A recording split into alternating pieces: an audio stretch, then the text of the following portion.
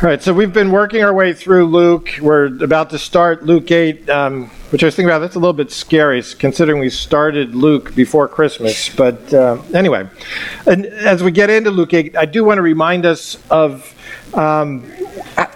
what Luke had in mind, that he had a mission in mind when he wrote this gospel. And he summarized that in Luke 1, verses 2 and 3. He says, "With this in mind, since I myself have carefully investigated everything from the beginning, I too decided to write an orderly account for you, most excellent Theophilus, so that you may know the certainty of the things you've been taught." So Luke isn't just giving us sort of a rambling biographical sketch of Jesus.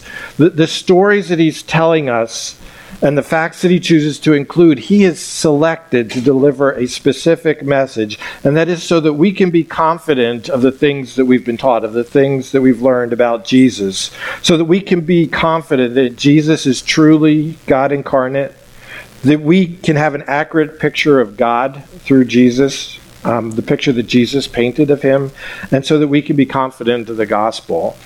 And with that being said, Luke 8 starts with what at the beginning seems to be a pretty disjointed little factual tidbit that's kind of thrown in at random. He says, soon afterwards, Jesus went on through cities and villages, proclaiming and bringing the good news of the gospel of God. And the 12 were with him, and also some women who had been healed of evil spirits and infirmities, Mary called Magdalene, from whom 7 demons had gone out, and Joanna, the wife of Chuza, Herod's household manager, and Susanna and many others who provided for them out of their means. Now, you got to appreciate that this is a little bit of a political hot potato for me to mess with this, because in fact, Joanna is named after Joanna, the wife of Chuza. So I need to be a little bit careful in dismissing the importance of this woman. But really, at first glance, this doesn't seem to be a really significant group of verses. In the original writing, there would have been no chapter breaks, no verse breaks. There's one continuous book. And right here, dab smack in the middle between Jesus being anointed by the sinful woman and him telling the parable about the sower to a large crowd, Luke seems to pause for station identification. I mean, it kind of sounds like, and now a word from our sponsors. This portion of the Gospel of Luke is brought to you by Mary Magdalene, Joanna, the wife of Chuza, Susanna, and others. Now back to the show. Doesn't it feel a bit like that? I mean, like, so what? But Luke has already told us that he's not giving commercials. He's not taking time out for that. This book is to confirm aspects of our faith. So we need to ask ourselves, what was he trying to tell us in this little passage? And to our American eyes, what's written here doesn't seem all that shocking. But in the first century Jewish context, it was quite unusual that women would be mentioned at all, and pretty much unimaginable that they would be the financial bulwark behind Jesus' ministry. In fact, to my mind, I can't think of another place where Jesus mentions anybody supporting him. You think in a male-dominated culture where there's debate over women, whether women even had souls, Luke's emphasis on this important role of women in Jesus' ministry really highlights his love for them and their importance to him. Women are not second-class citizens in God's kingdom, despite some people saying that, Christianity is a masculine religion and we really oppress women. That's really not the case in God's heart. In fact, if we kind of ignore these artificial chapter breaks that have been introduced, really this whole section of Luke is a collection of stories about women. Jesus raises the son of the widow from Nain in Luke 7, and the entire focus of that account is on the widow. He says very little about the son. You would think there'd be all kinds about this guy raising from the dead, but Jesus doesn't even really interact with him. But he describes this woman who was in desperate straits because her only son died. And in those days, women were basically the social security, children were the social security of their parents. With no husband, with no child, this widow was really in desperate straits. She had no one to provide for her, no one to protect her. No one even particularly concerned about her because, after all, she was just a woman. Who cared if she survived or didn't in that male-dominated culture? But God was concerned about her. God was protecting her. God was providing her. Jesus saw her and responded to her need with compassion and with really practical help. He returned her son to her.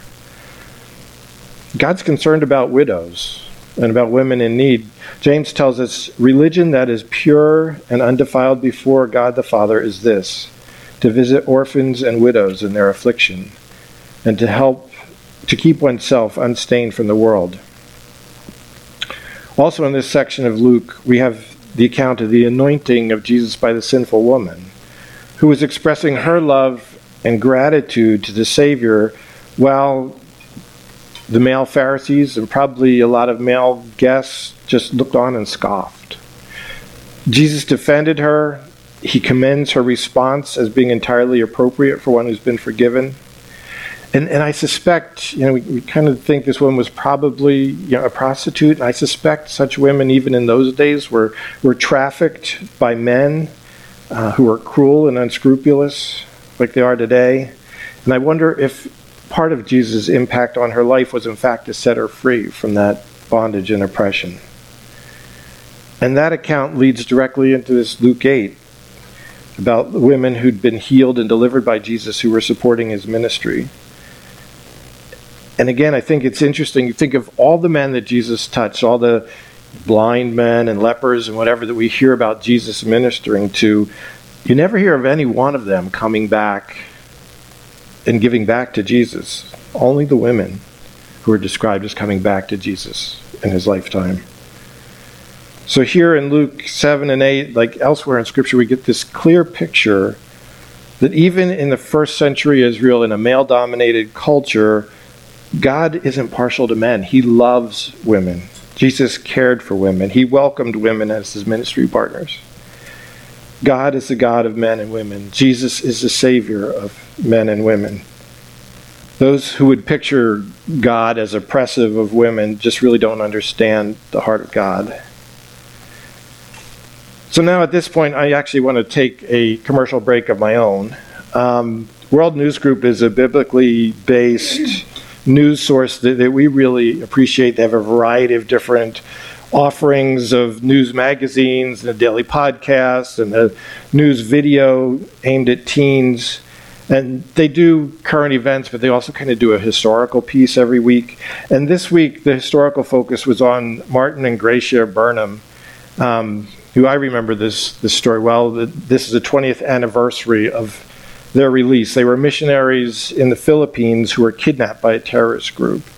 And I wanted to play a clip for you because I think it fits really well with the next section in Luke 8. So my AV folks would fire that up. 20 years ago this week, an American missionary couple's year-long captivity comes to a dramatic conclusion. Here is Paul Butler. For 17 years, missionaries Martin and Gracia Burnham lived and worked in the Philippines with New Tribes Mission. Martin was a jungle pilot, and Gracia supported the work in many ways, while also homeschooling their children. On May 27, 2001, the Burnhams were celebrating their 18th wedding anniversary at a resort, when the Abu Sayyaf, a Muslim terrorist group linked to Al-Qaeda, kidnapped the couple and 18 other guests. Within 6 months, all but the Burnhams and one additional captive remained in custody. Some had been released, others killed. The Abu Sayyaf took refuge in the jungle, forcing the Burnhams to live in primitive conditions while evading the Philippine military. On the afternoon of June 7, 2002, the military succeeded in pinning the group down. Martin Burnham was killed during a rescue attempt by the Philippine Army, but his wife Gracia survived. Family members say that during Martin's final hours, both he and Gracia had a sense that they might not make it out alive. Over the 2 decades since that rescue, Gracia has visited hundreds of churches sharing her story. Earlier this year, she spoke at the CrossCon Youth Conference, and here's a short excerpt of her presentation. Well, you know how our story went, and you know how Martin died in the gun battle that rescued me. But my kids and I have been asking people like you all over the world to pray for the guys who held us captive. And why are we surprised when God does something awesome and answers our prayer? I don't know. Oh, me of little faith. God has given me a rest of the story. Several years ago, an American couple that works in prison ministry in the Philippines contacted me. They had gotten a hold of a comic book series that our foundation printed. These were printed in Tausug, the language that many of the Abu Sayyaf spoke. They're beautiful, colorful. I have no idea what they say. They're in Tausug. But they gave them out in the prison, and the guys loved them. But they said the interesting thing that's happening here is these guys found out Gracia Burnham printed these. They're coming to us saying, we're former Abu Sayyaf. We're the ones who held Martin and Gracia captive. I said, well, ask them their names. Maybe I know them. And here came the names. Sure enough, guys we walked with, lived with, starved with for a year. 23 or so of them in prison for the rest of their lives. This American couple and I have gotten together to figure out ways to show the love of Christ to these guys. And I could spend an hour telling you that story, but awesome things are happening. These guys are reading the scriptures in their own dialects. Some of them are going to Bible studies.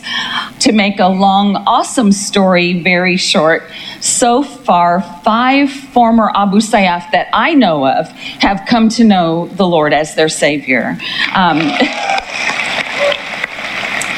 Some of them are in the prison, some are not.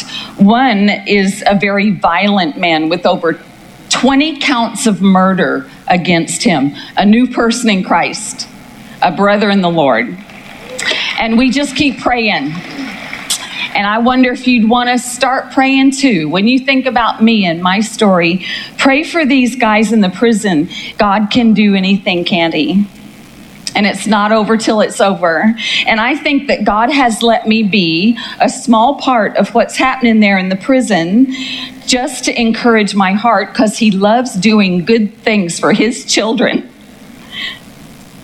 Had I known while we were going through our hard year in the jungle that one day even one of those guys would come to know Jesus because of our experience, I think the days would have been easier to bear. And I could kick myself now and say, would it not have been enough to trust a good God with the days of my life? Can we begin to believe that God takes us into hard situations not to crush us, but so that we can learn to see his hand and learn to trust him when he's doing a good work? And God's work is good. It's always good. And I've been encouraged that there can't be a harvest without seed planters. And maybe planting seeds isn't always fun.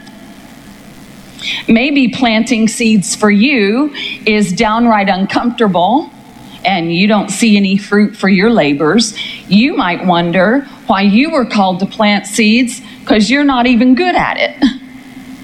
But all of a sudden you see what God's doing. And I've been encouraged that the seed we planted long ago in the jungle was not wasted. Others are reaping what we sowed ever so long ago. So keep planting those seeds, my friend. Those seeds of the gospel that Christ died for our sins. The ones that God said will never be wasted. Keep on when you feel like giving up. When you don't see any fruit. When you wonder if you even really know what you're doing. Keep on. It's God that's going to do the work on down the road. And I thank you for having me. God bless you guys. That's this history book.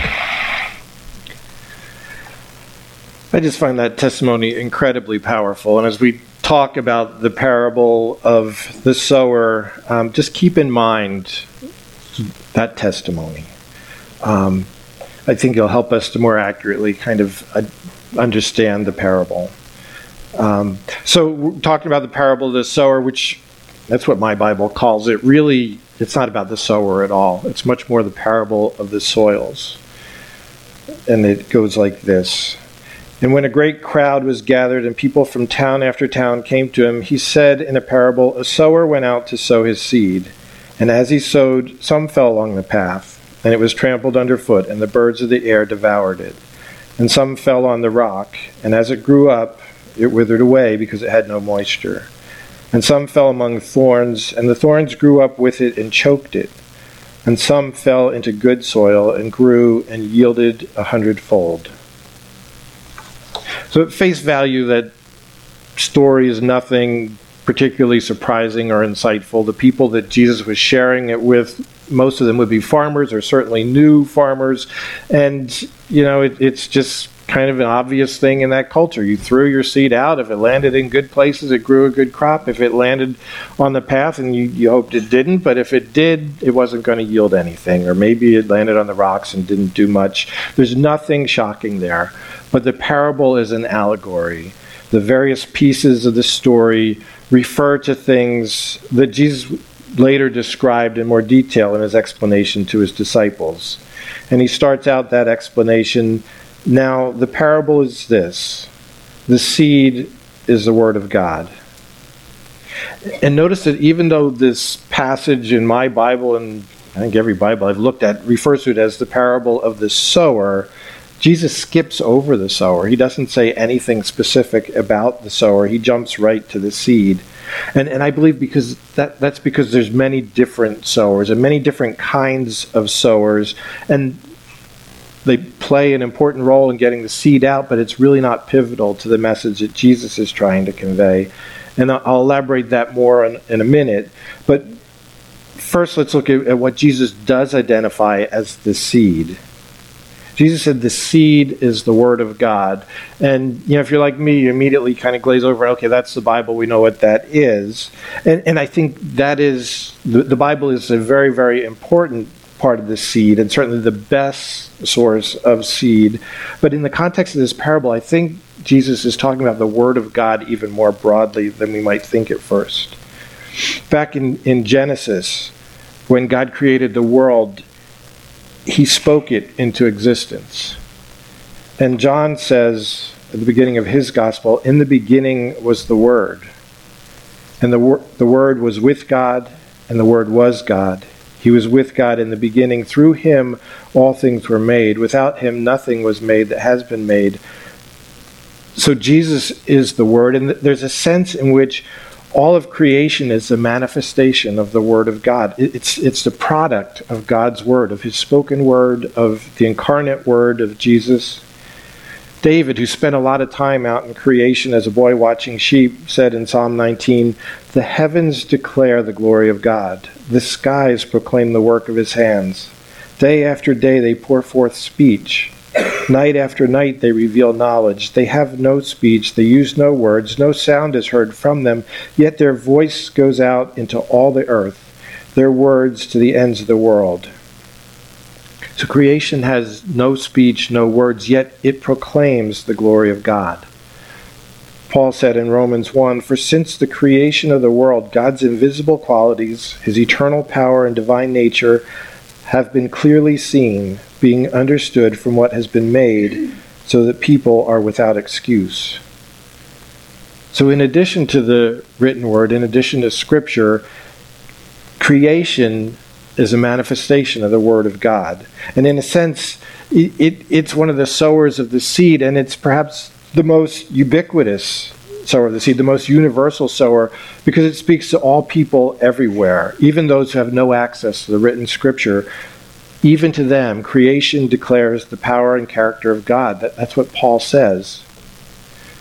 Jesus himself is probably the sower of the seed. I mean, since he was God, everything he said was the Word of God, and his life was the living Word of God for us to see, as John described it. And all of us, as his followers, are also sowers of seed through sharing of Scripture, but also through the Lordship of Jesus Christ in our lives and the values of the adopted kingdom, the kingdom of God that hopefully we're living out in our lives and through our words. I believe that's a large part of the seed that Martin and Gracia Burnham shared with Abba Saif. I suspect they shared Scripture with them. But God also used their lives. The way that God chose to use them to sow his seeds was not their preferred way to be used. It was extremely difficult. I've read their biography, and the stuff they endured was incredible. And some of their fellow captives were beheaded. They were starved. It was just awful. Gracia suggests that she wasn't always a happy sower, and that she didn't feel particularly successful at sowing at the time. She didn't see any of the seedlings sprouting from her work. But the seed of God was sown even by a reluctant and less than perfect sower. So the sower is not critical. The seed, the word of God, and the soil, those are the critical aspects. So in contrast to kind of modern farming where you've got GPS-directed placement of the seeds and a perfect spacing, Jesus paints this picture of sort of indiscriminate seed sowing, which I think speaks of God's abundant liberality. He desires that all are saved and that all live as his children. He pours out his mercy abundantly. He proclaims his truth to all who will listen. The seed of his word is really spread in all directions in many different ways so that no one will ever be able to stand before God and say, I didn't know, it's not my fault. And unlike earthly seed, which sometimes is good and sometimes isn't, sometimes it doesn't germinate, God's seed is always good. It's always fertile. It will always germinate if it's given the chance. If it isn't fruitful, the problem isn't with the seed. The problem is with the soil. And the soil is where Jesus really focuses his attention. And his explanation. So here's his explanation to the disciples. Now the parable is this. The seed is the word of God. The ones along the path are those who have heard. Then the devil comes and takes away the word from their hearts, so that they may not believe and be saved. And the ones on the rock are those who, when they hear the word, receive it with joy. But these have no root. They believe for a while, and in time of testing fall away.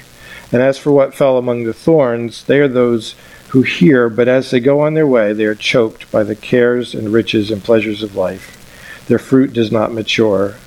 As for that in the good soil, they are those who, hearing the word, hold it fast in an honest and good heart and bear fruit with patience.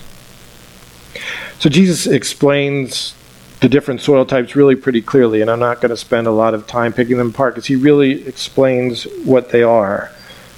I suspect, we hear these things and all of us can think of, oh yeah, I know so-and-so, yeah, he's pretty hard soil, or I know somebody else and they're being choked by weeds. But Jesus didn't tell us this parable to equip us to be able to judge other people. His point is really for us to examine our own hearts. What's the soil in our hearts? So the last symbol in the allegory is the fruit. What is the fruit that the soil bears?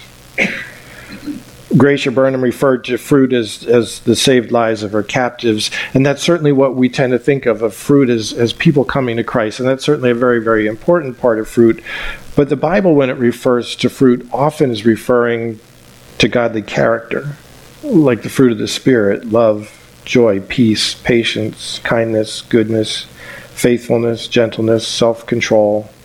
And honestly, when I hear Gracia tell her story, I hear a lot of godly fruit in her life that came through their captivity.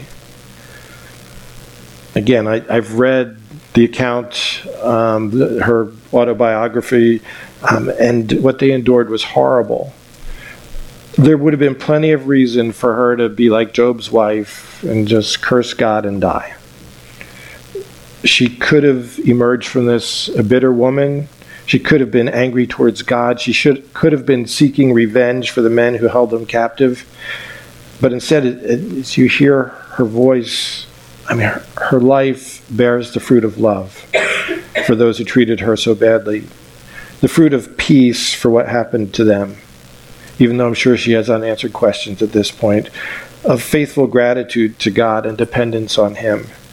And of patiently and expectingly waiting to see His work, to see Him bring it to completion. The soil of her life is producing an abundant crop of fruit. So what kind of soil do you want to be?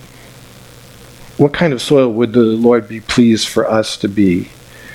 I think the answer to that question is pretty clear. This seed is planted to get fruit, and only seed on good soil bears fruit.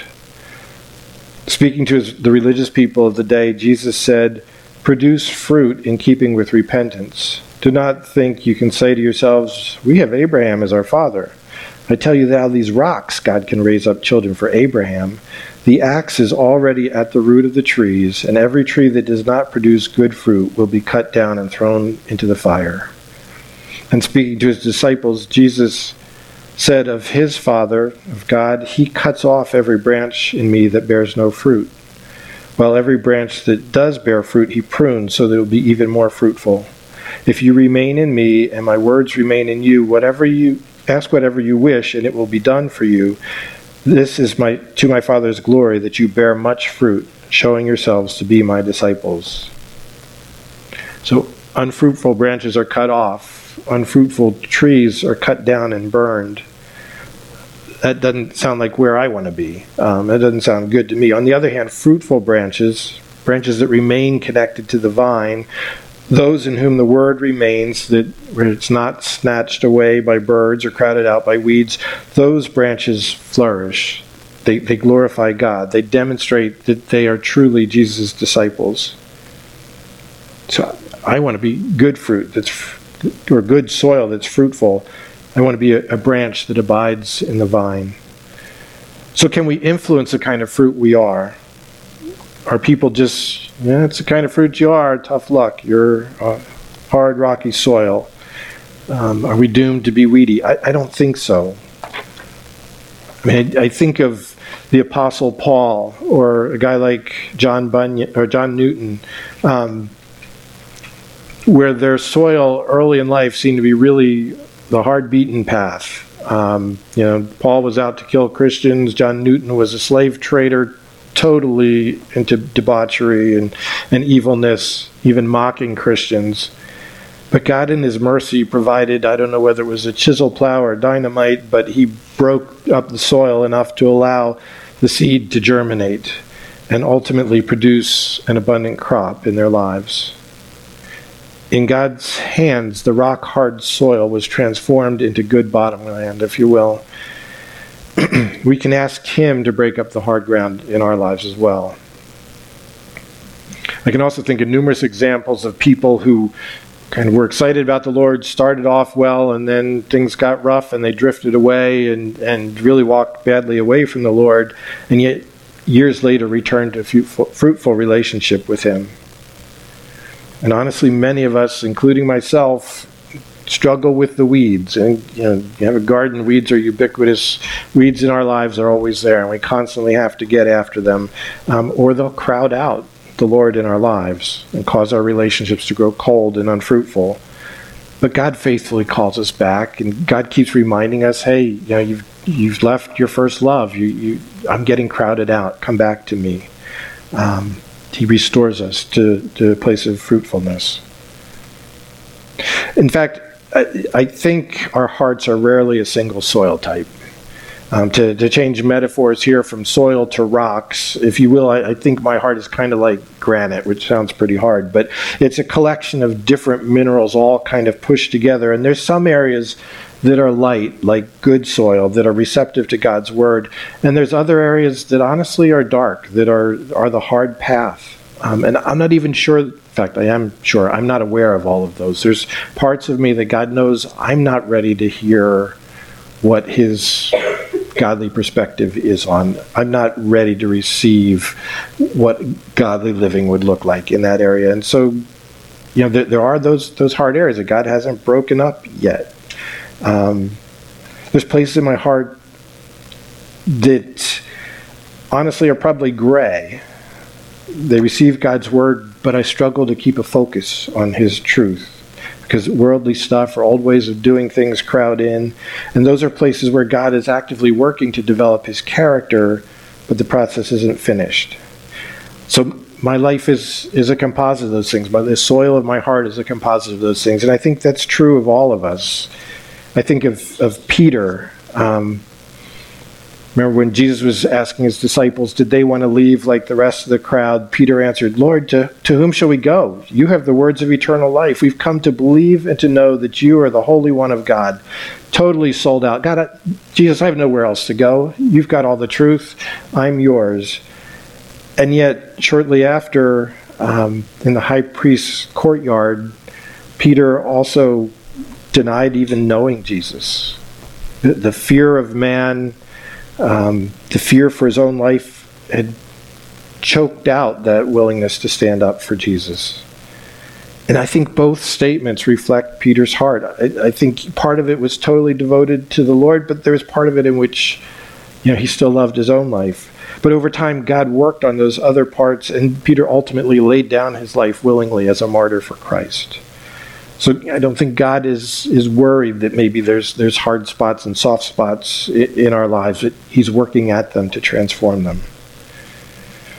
Jesus describes the good soil as those who, hearing the word, hold it fast in an honest and good heart and bear fruit with patience. A heart of good soil hears the word. And I think that means we put ourselves in a position to receive the seed of God's word, which is scattered broadly in a variety of ways, but by far the most reliable and the best source of God's word is the Bible. No question about that. And reading or listening to Scripture should be part of our daily routine. Our hearts should also be soft towards Him speaking to us in other ways, whether it be through creation, whether it be through godly teachers, whether it be through friends or music or books.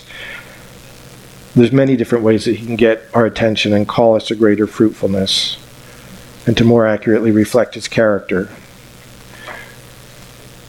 Once we hear the word, Jesus says this good soil, the fruitful soil, holds fast to it with an honest and good heart.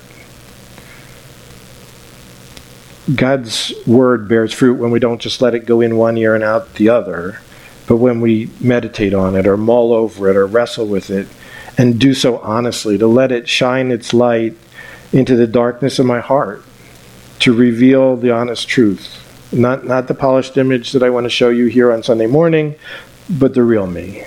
Let Him see the real me. Let God work out His goodness and work His goodness into my heart, exposing my badness, purging out my sin, changing my desires, and making me more like Him. The fruit comes with patience. It comes slowly. It comes as He does His transforming work. God is patient. He knows that we're dust. He knows that we're a work in progress.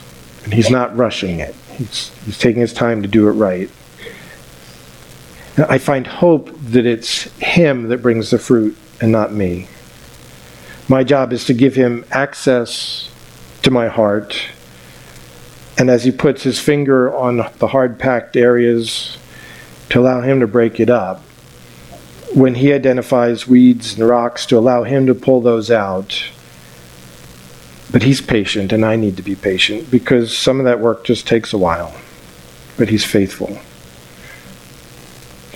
Like the Burnhams, if we yield ourselves to Him, even in our brokenness and imperfection and bad attitudes and you name it, He'll be at work to bring fruit in us and in others in spite of us.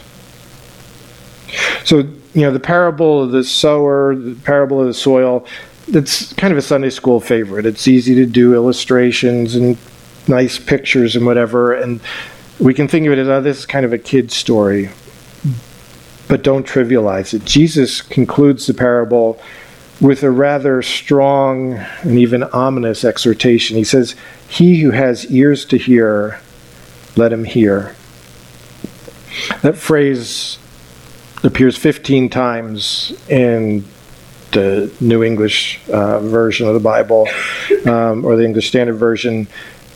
8 of those are in Revelation, where He's speaking to the churches, the 7 churches. There's 8 mentions there. The others are mostly associated with parables like the salt that lost its saltiness and was thrown away, or the weeds that grew up among the desirable plants that were plucked out and burned. In other words, it's usually used in really serious circumstances where it really deserves our attention. Jesus doesn't say he who has ears. I mean, everybody has ears. Everybody could hear it, except I guess the deaf people. But Jesus says he who has ears to hear, implying that some, perhaps many, don't have ears that can actually hear the message. And even those who can hear it apparently have a choice of whether they'll actually hear it or not. Jesus is urging us to pay attention and diligently watch over our hearts to see the state of our soil. So if you've never embraced God's gift of salvation, that's a critical need. That's eternal significance. Is the soil in your life packed hard? Would you let the Lord break it up and respond to his gospel? But for those of us who have trusted in Jesus for forgiveness and are pursuing life as a child of God, Jesus' words are, he asks, are we hearing the word and holding it fast in an honest and good heart and bearing fruit with patience? Are we regularly receiving the seed of God's word in its various forms, including regular reading and listening to Scripture? Are there hard places in our lives that we're resisting God, where we need to yield to his efforts to break them up? Are there things in our lives that are choking us spiritually that we need to turn over to God and allow him to remove them, or to put them in their right place and right perspective? Are we more concerned about earth stuff than eternal stuff? Do we have time to sit at the feet of Jesus and know him and be known by him? And that's not a once and done deal. It's really a daily struggle, just like your garden to keep, if you saw my garden you would laugh, but to keep those weeds out, daily pulling them out, allowing the rocks to be removed, the soil to be softened and broken up. But it's important. Jesus says, he who has ears to hear, let him hear. Let's pray. Lord, we thank you for the gift of your word that you share so abundantly, for the seed of your word that you spread abroad. God, we want to have soft hearts. We want to have ears that can hear, that do hear. Lord, we want to Lord, just do the work of yielding up our heart and our lives to you and asking you to do the work you want to do. Lord, like the Burnhams, to not allow hard circumstances to make our heart hard, but Lord, to make it soft and to seek you in the midst of those. God, would you do your work to bring forth fruit in our lives, we pray in Jesus' name. Amen.